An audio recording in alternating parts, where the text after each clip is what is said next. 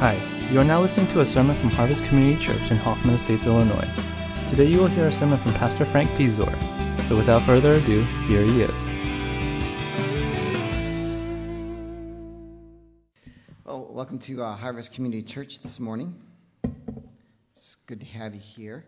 If you'd like to open your Bibles to Judges, chapter 6.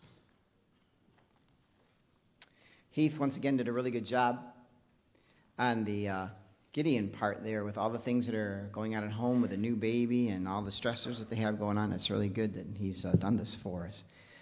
Today I wanted to talk about how God dealt with Gideon and his doubts. Have you ever wondered or said to yourself, God, what are you doing? Or, God, where are you?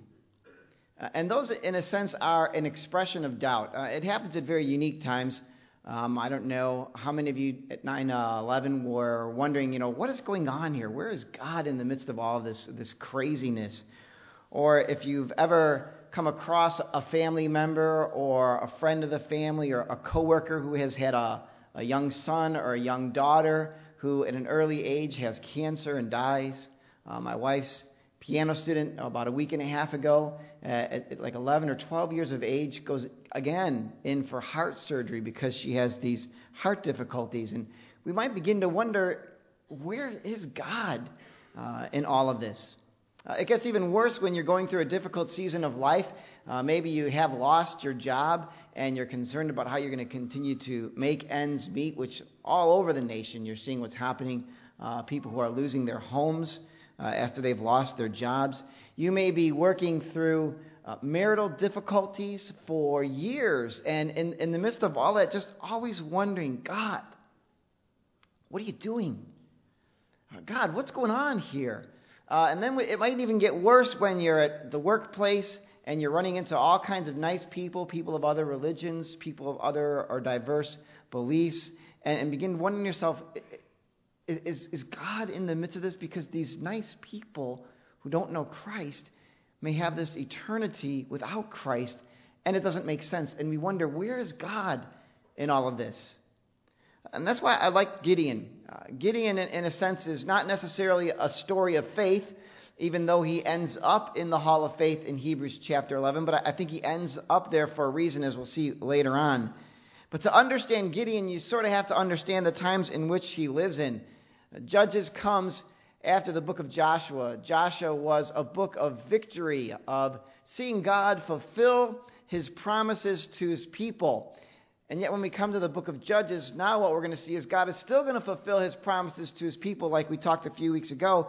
But now we see instead of the people being conquerors, they fail to actually conquer the land. They fail not because God has left them or isn't willing to fulfill his promise. It's because the people have stopped following after God with a whole heart. And the book of Judges then becomes a cycle or a spiral downward of sin, and how each time the people repent and come back to God, they fall away again, and it gets worse. What we see here in the midst of all this, when it gets bad, the people ultimately will cry out and say, God, help us. And so God raises up a bunch of judges. Judges like Othniel, Ehud, Shamgar, Deborah, and Barak. And all of these, and not Barack Obama, by the way, just for you that are all wondering. It's a different one. But raising up all of these people to deliver the Israelites. Which I hesitate saying that because years ago I once said deliver the Israelites, and my wife has never forgiven me for that and always brings it up. But to deliver the Israelites in the midst of their sin. They repent, they turn, and they come back to God. And so what we have here when we look at Gideon is another one of these downward spirals. And so 7 years before the angel of the Lord meets with Gideon, the people have again turned their backs on God. And so for 7 years, the Midianites come in during the harvest, and they devastate the land. It's absolute devastation. And what has happened over these 7 years, the Israelites have finally learned, instead of losing everything, let's just go into hiding. Now think about this. They're supposed to come in as conquerors. They're supposed to be feeling safe and secure because God is with them. and he is faithful to his promises. Instead, they are hiding in caves and dens and strongholds in the mountains, places where, in a sense, they are not really living like they could. They are not living freely. But for 7 years, they continue in this cycle. And finally, God does something, and he sends a prophet. And the prophet says, hey, Israel, the reason you're in this difficult situation right now is because you have walked away from me. And because you have walked away from me, repent. If you would simply repent, if you would turn back to me, then I would return to you and I will rescue you. And that's really what's going on here as we get to this place where we see Gideon. Now, when we look at Gideon, I, in my own personal opinion, which doesn't really hold a lot of weight, I think Gideon gives Thomas a good run for being the poster boy of a biblical doubter. And so I'm going to look at 3 snapshots of situations where Gideon was with God, had the opportunity to see God do things, and yet he still doubted. I ultimately want to get us to a place where we can see how God handles doubt. So the first snapshot is the oak tree. So if you guys want to flip that puppy up there, the oak tree. Ooh, this doesn't look as good as it did at home, that's for sure. Read with me Judges chapter 6, verses 11 through 16. Then the angel of the Lord came and sat down under the oak in Ophrah, which again, not to be confused with Oprah. The idea of the sitting down here, though, is that the angel of the Lord is in control. He's sitting down. Everything is cool. I have it under control. So he sits down. This oak tree belonged to Joash, a Beerothite, where his son Gideon was threshing wheat in the winepress to keep it from the Midians. When the angel of the Lord appeared to Gideon, he said, "The Lord is with you, mighty warrior." Okay, now that's pretty interesting, isn't it? If you've read the story before, it's the fact that God says, hey, Gideon, you're a mighty warrior. You're the man's man, the man of the moment, the man on the spot, the man on campus sort of thing that he's saying here. But where is he? Gideon is in hiding. He's hiding. He's off in a place where no one can find him, and he's taking care of the harvest part that he has left. He's afraid to get caught. And now the angel of the Lord sits down and says, you are a mighty warrior, a valiant warrior. And really what is happening is that the angel of the Lord, God himself, sees something in Gideon that Gideon does not see. But the really cool thing is, look at how Gideon responds. He says, but sir, if the Lord is with us, why has all of this happened to us? In other words, why are the Midians coming year after year and ruining everything and chasing us into the mountains and we're all hiding? You know, what's going on here? That doesn't make sense to me. But he goes on, he says, where are all God's wonders that our fathers told us about when they said, did not the Lord bring us up out of Egypt? But now the Lord has abandoned us and put us into the hands of Midian. Here, in a sense, is a serious case of doubt. God comes and says, dude, you are the man of the hour. You are the man's man. You are the man for the moment. I have raised you up for a reason. You are a mighty and valiant warrior. And Gideon says, wait a minute. I don't know about this God thing. Because I look around me and I see all of these horrible things going around. And I see that I'm up here hiding. And you're calling me this mighty warrior. Where is this God? I mean, I really don't understand what's going on, because I remember when I was growing up, my parents, even though now they're pagan idol worshipers, told me about this God who did all these miracles and brought the people out of Egypt, but he's nowhere to be found. What is going on here? Where is God? Gideon raises a simple question. Does God care? I mean, does God care about his people? Does he not see what is going on? Now, in my unpastoral moment, here's what I would like to say to Gideon. Duh. Hello? Did you not just hear the prophet say while you were in this difficult situation? You're in this difficult situation because as a people you have turned away from God. And because you have turned away from God and he is faithful to his promise, he told you that if you turn away from me, this is what will happen. Don't you get it? It would be like the person that sits down with the pastor and says, you know what, pastor, I don't understand why I feel so empty and so lonely. God told me to do this. I not only didn't do it, but I did the exact opposite just to show him who's in charge. And you'd like to answer, then don't you understand why you're feeling this way? That would be my response to Gideon. Now, of course, that is not the best response, correct? And neither is it the response that God gives. I just love God's answer. Look what he says in verse 14. Then the Lord turned to him and said, "Go in the strength you have and save Israel out of Midian's hand. Am I not sending you?" Isn't that a cool answer? When you look at that answer, this is what Gideon said. Gideon said, does God care about us? And God could have launched into an explanation. Dude, I sent the prophet. He explained the thing. You have a little bit of writing so you can understand that. But God absolutely ignores what Gideon is talking about, what Gideon is saying, and responds, again, with an affirmation that I am with you. I mean, again, he says, "Go in the strength you have and save Israel out of Midian's hand. Am I not sending you?" That's a great answer. I mean, how does God deal with our doubts? Gideon is expressing legitimate doubt. Does God care about us? Because when I look around, I don't see it. God's response is by not even responding to the question and saying, yes, I care.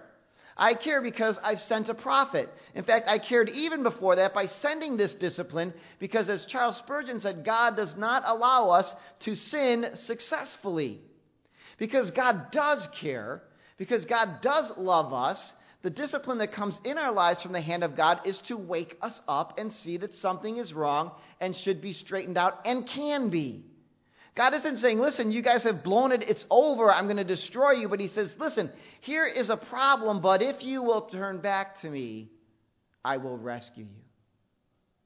See, God does not want his children to sin successfully, and so he sends not only the discipline, but the prophet. And the good thing is that in all of this, God can handle Gideon's doubt. Look at Gideon's response then in verse 15. It's one filled with faith. "But Lord," Gideon asked, "how can I save Israel? My clan is the weakest clan in Manasseh, and I am the least in my family." Okay, if you read those verses, there's no faith there whatsoever. It's full of doubt, isn't it? Again, he's saying, what? You're calling me a valiant warrior. You're calling me the man on campus.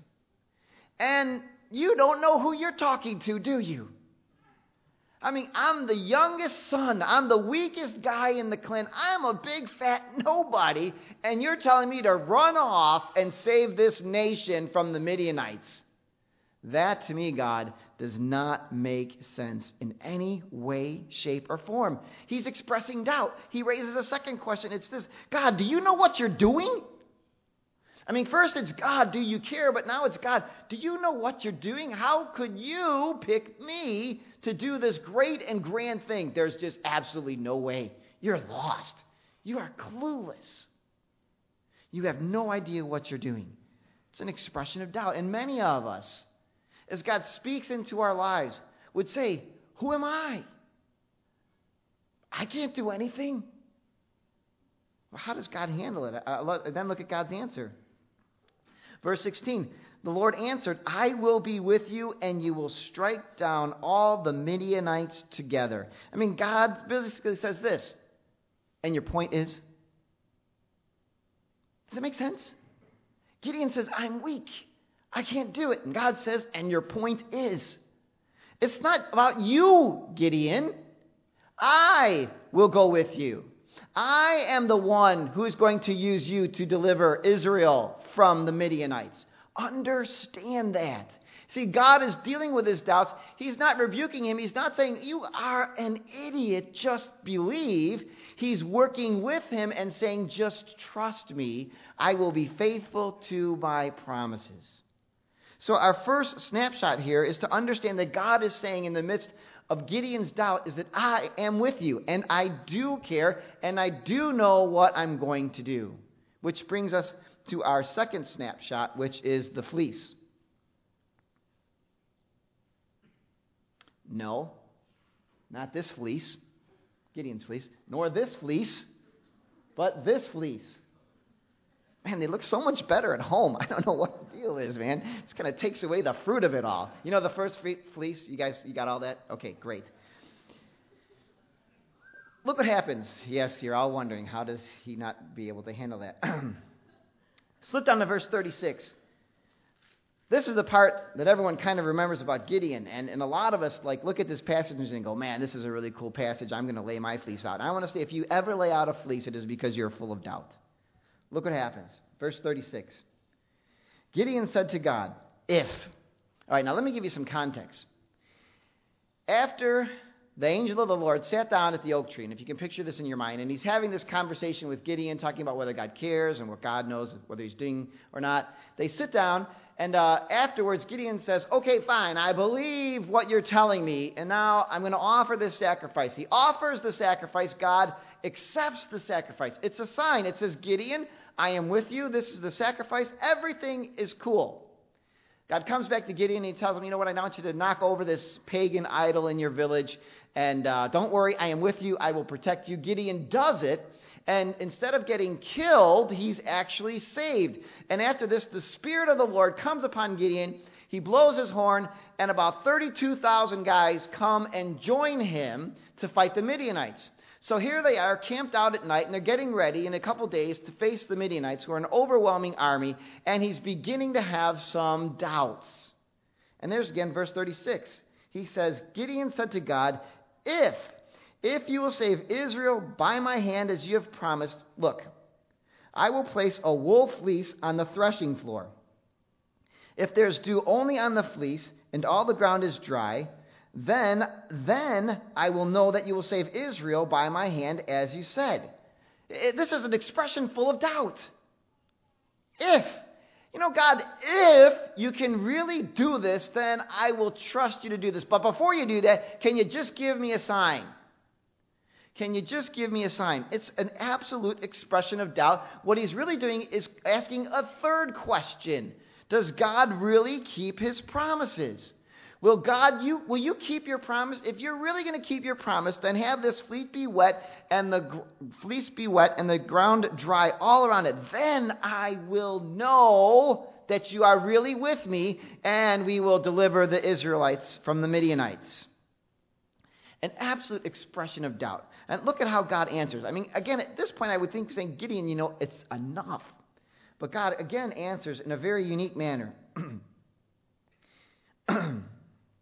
Verse 38, and this is what happened. God doesn't even speak. You don't hear anything. Here's a man full of doubt, not really sure that God is going to do what he says he's going to do, and God understands that, and he handles it because he's in control. And he says, fine, if that's what you want, this is what I will give you, and that is how it happened in verse 38. But it goes on. Gideon rose early the next day. He squeezed the fleece and wrung out the dew, a bowl full of water. Then Gideon said to God, do not be angry with me. Let me just ask one more request. Allow me one more test with the fleece. This time make the fleece dry and the ground covered with dew. That night, God did so. I mean, here again, the next night, still not convinced that God is really with him, still not convinced that God is faithful to his promises. He has to have another sign. This whole thing is loaded with doubt, but God again handles it and does exactly what Gideon has asked him to do. How does God handle our doubts? God can handle it. It's not difficult for him. I don't see him growing impatient with Gideon because, remember, he has 32,000 guys with him. The promise that God has given him is that God will be with him and give him victory. But he looks out over the other side and he sees 135,000 Midianites and realizes for every man ultimately that he will have, he is greatly outnumbered. It's understandable to have a little bit of doubt. But the problem here with this passage is many of us in a modern way think, you know what, I'm going to lay out a fleece. Because if I lay out a fleece, then this will confirm what God really wants me to do. When really, it's an expression of doubt. The real faith is to say, if this is what God has asked me to do, then I will trust. How many of you ever done this thing where you go like, if so-and-so calls me at 7:50, then this is what God wants me to do.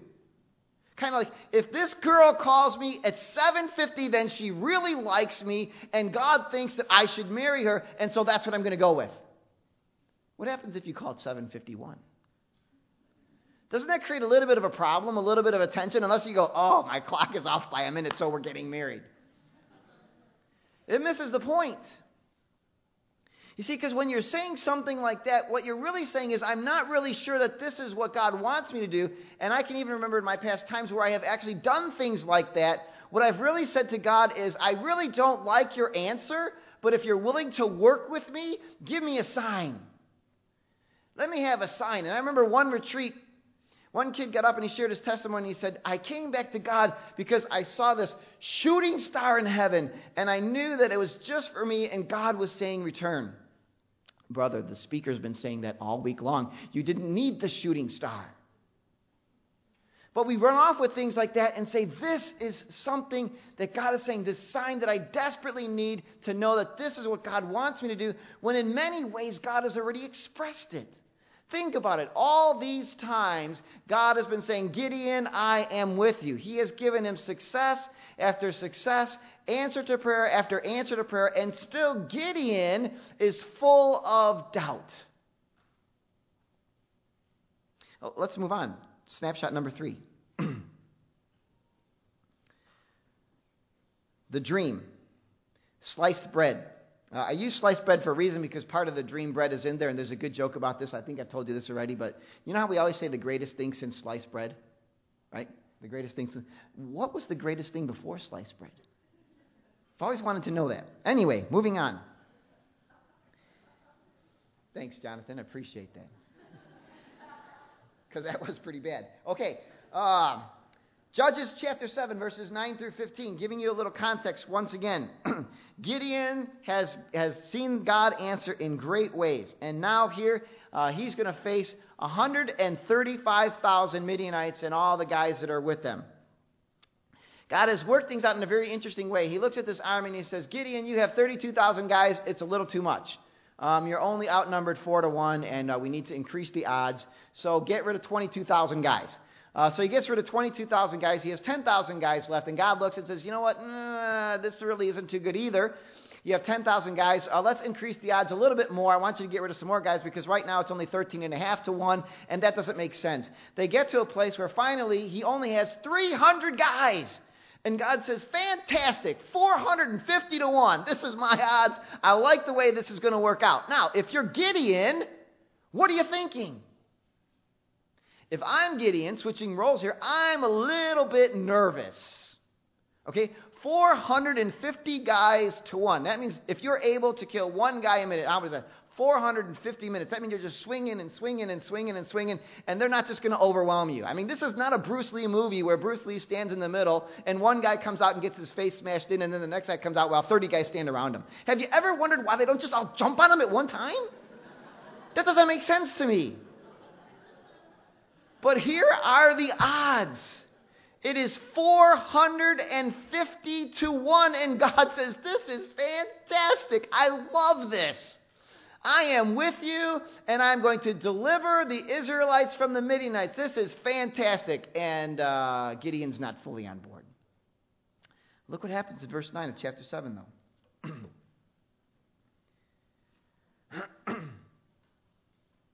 Excuse me. During the night, the Lord said to Gideon.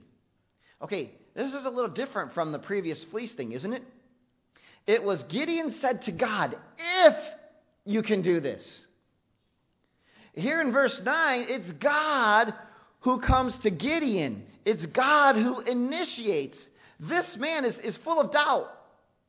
He's on the verge of facing an army that he has no strategy, no idea of what is going to happen here and how God is going to pull this off. And the Lord says in verse 9, get up, go down against the camp, because I am going to give it into your hands. If you are afraid to attack, which obviously he is, and rightfully so, go down to the camp with your servant Purah and listen to what they are saying. Afterward, you will be encouraged to attack the group. So God is saying, go down there. I've got a little surprise for you. And when you come back, you're just really going to be happy and ready to go. So he and his servant went down to the outposts of the camp. The Midianites, the Amalekites, and all the other eastern people had settled in the valley thick as locusts. A lot of guys there. Their camels could be no more counted than the sand on the seashore. Gideon arrived just as a man was telling a friend his dream. He said, I had a dream. Not Martin Luther King, but he says, I had a dream. A round loaf of barley bread came tumbling into the Midianite camp. It struck the tent with such force that the tent overturned and collapsed. His friend responded, this is a great response. This can be nothing other than the sword of Gideon, the son of Joash, the Israelite. Where do they come up with this stuff? I mean, how do you know about Gideon? Gideon, a few weeks ago, is hiding in the mountains, taking care of his harvest. He is the smallest of his clan, and for some reason, the name Gideon is on this guy's tongue as he's interpreting the dream of this other guy. God, and this is the interpretation, God has given the Midianites and the whole camp into his hands. In other words, these two guys are sitting there talking about this dream and saying, it is over. It is done. We're as good as dead. And the cool thing is God initiates, one, the dream, and then the interpretation, and brings Gideon to this place where he actually runs across these two guys. Now think about this. There's probably 134,576 of those guys sleeping. They're all having dreams. But Gideon, for some way, comes across this one guy who has had this one dream, who has this one friend who interprets the dream correctly. How does God handle Gideon's doubt after doubt after doubt after doubt after doubt after doubt? He encourages him. This is all to paint a picture of where I really want to go with this. God can handle our doubts. But he calls us to keep moving forward. Gideon is not in the mountains when he has this opportunity to ask God for 2 more signs with the fleece. He is on the move. He has raised up the army. Something is going on. Yes, he still has doubt, but God is with him, and God is going to be faithful to his promise. He keeps moving, knowing that God can be trusted even in the midst of his doubt. And even when he is on the verge of battle with only 300 guys, the original 300, does now God go, yes, keep moving forward. And Gideon will attack, and Gideon will be successful because God is with him and he is faithful to his promises. Does that make sense? God expects us to keep moving forward in the midst of our doubts. So as you're there and you're saying, I'm having some very serious marital difficulties. It's been going on for weeks or months or years. It's not good. It is not pretty. I'm really beginning to wonder, God, where are you? Because I've been praying for a miracle, or I've been praying for something to happen, but it's just not happening. And God is asking us to keep moving forward and doing what he asks us to do. You may not see the daylight for a while, but in the midst of those doubts, God is asking us to move forward. I was at a teen camp about 2 weeks ago to sit there and hear once again 3 stories of 3 different teenage girls who had been sexually abused, to wonder, where is God in the midst of this? How do you minister to someone with pain like that? Where is God? It raises doubts. It raises doubts in their mind, wondering, if God really loved me, why didn't he do something? And then it reminds me of the first church that I went to and the stream of 15 teenage girls who went through the same thing in that period. And you say, God, what is going on? Where are you? Do you know what you're doing? Are you faithful to your promises? And God's response is, I am with you. Keep moving forward. It is not easy. If it were easy for Gideon, I think God would have said, snap out of it. Get a move on it. What is wrong with you? But that is not God's response at all. He works with Gideon in the midst of his frailty and his weakness, and Gideon keeps moving forward. In a sense, I believe that's part of the purpose of what we have here in Gideon, is that God is trying to let us see that he can handle our doubts. But it doesn't mean that he gives us a free pass to do whatever we want to do. It means that he wants us to keep moving forward because he can be trusted, though it really doesn't seem like he really can be. Let me see if you can tell me who the person is that said this. And I promise Pastor Dave will buy lunch for those who get it right. Okay, maybe not. I'm not faithful to my promises. Okay, fine. Pastor Dave will buy you lunch to be faithful to my promise. Who said these words? Jesus has a very special love for you.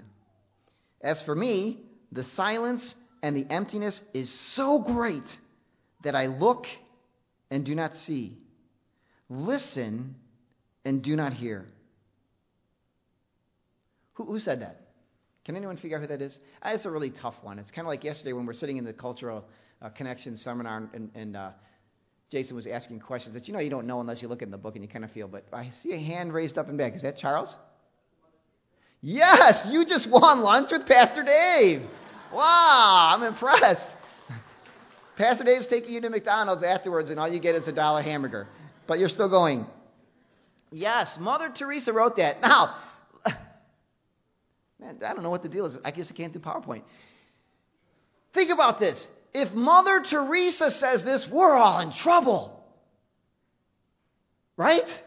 I mean, here's a lady who dedicated her life to Jesus, gave everything that she had over and over again to minister to the poor, to the lepers, to the downcast, the downtrodden, the hopeless, the helpless. And her very words are, the silence and emptiness is so great that I look and do not see, I listen and do not hear. In a book entitled Mother Teresa, Come Be My Light, this is what it says. In more than 40 communications, many of which have never been before published, she bemoans the dryness, darkness, loneliness, and torture she is undergoing. She compares the experience to hell, and at one point says it has driven her to doubt the very existence of heaven and even of God. She writes, the smile I have is a mask or a cloak that covers everything. She wonders if she's engaged in verbal deception. She says, I spoke as if my very heart was in love with God, tender, personal love. If you were there, you would have said, what hypocrisy. You know how long this lasted?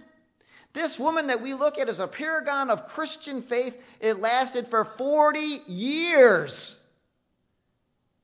Very possibly up until the day that she died. But here's the great thing about it. The writer of the book is not trying to say that faith isn't real. What he says is this book is proof of the faith-filled perseverance that has made her spiritually heroic. That's Gideon. It's Thomas. It's Mother Teresa. It's us. In the midst of our doubts, and in my opinion, there's plenty of reasons to wonder, where is God? And does God care? And does he know what he's doing? But to keep moving forward and saying, I trust you. I trust your promises. I trust that you are with me, not because I'm special. Because Gideon wasn't necessarily special. This was a man coming from a pagan family with a father who was the high priest, in a sense, of that pagan family, with the very idol in his backyard. This is not Billy Graham. This is some guy that is really an unknown, who has a lot of doubts because he really hasn't walked in and understood who God really is. But God works with him and uses him and delivers the Israelites from the hand of the Midianites. God can handle our doubts because he's in control. He's not worried about what's going to happen. He can take care of it. There is nothing that is too big for him. Gideon trusts that. And even living clouded with doubt, continues to walk forward. Now, I don't know how many of you guys are still reading through the Bible. But as you're reading through and you read through the story in Judges, it is a tragic ending. Gideon, in the end, leads the whole nation back into apostasy. Because he's not grounded. He doesn't really understand. But we do. We understand. And there are story after story of hurt and pain here. But there are story after story that is here and shows that God is faithful to his promises. He can be trusted. He will work with us in our doubts, and he will bring us to that place where he uses us to deliver other people from sin and darkness and Satan. We need to keep moving forward, just like Gideon. Not to stop, not to throw a pity party, not to yell and scream and vent and holler, but to say, God, I do not understand. I have my doubts, but I trust you. Let's pray.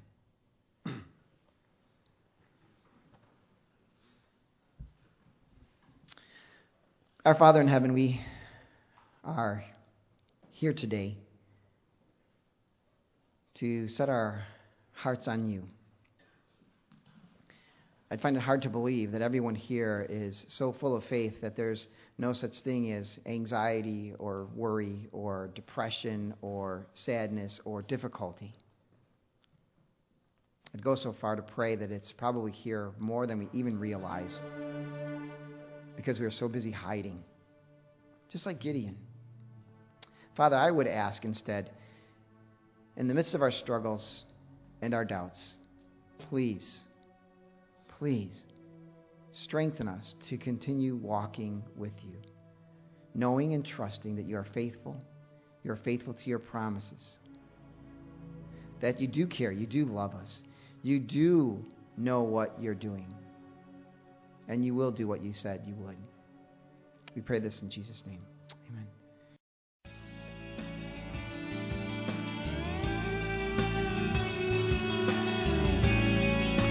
Thanks for listening to the sermon from Harvest Community Church.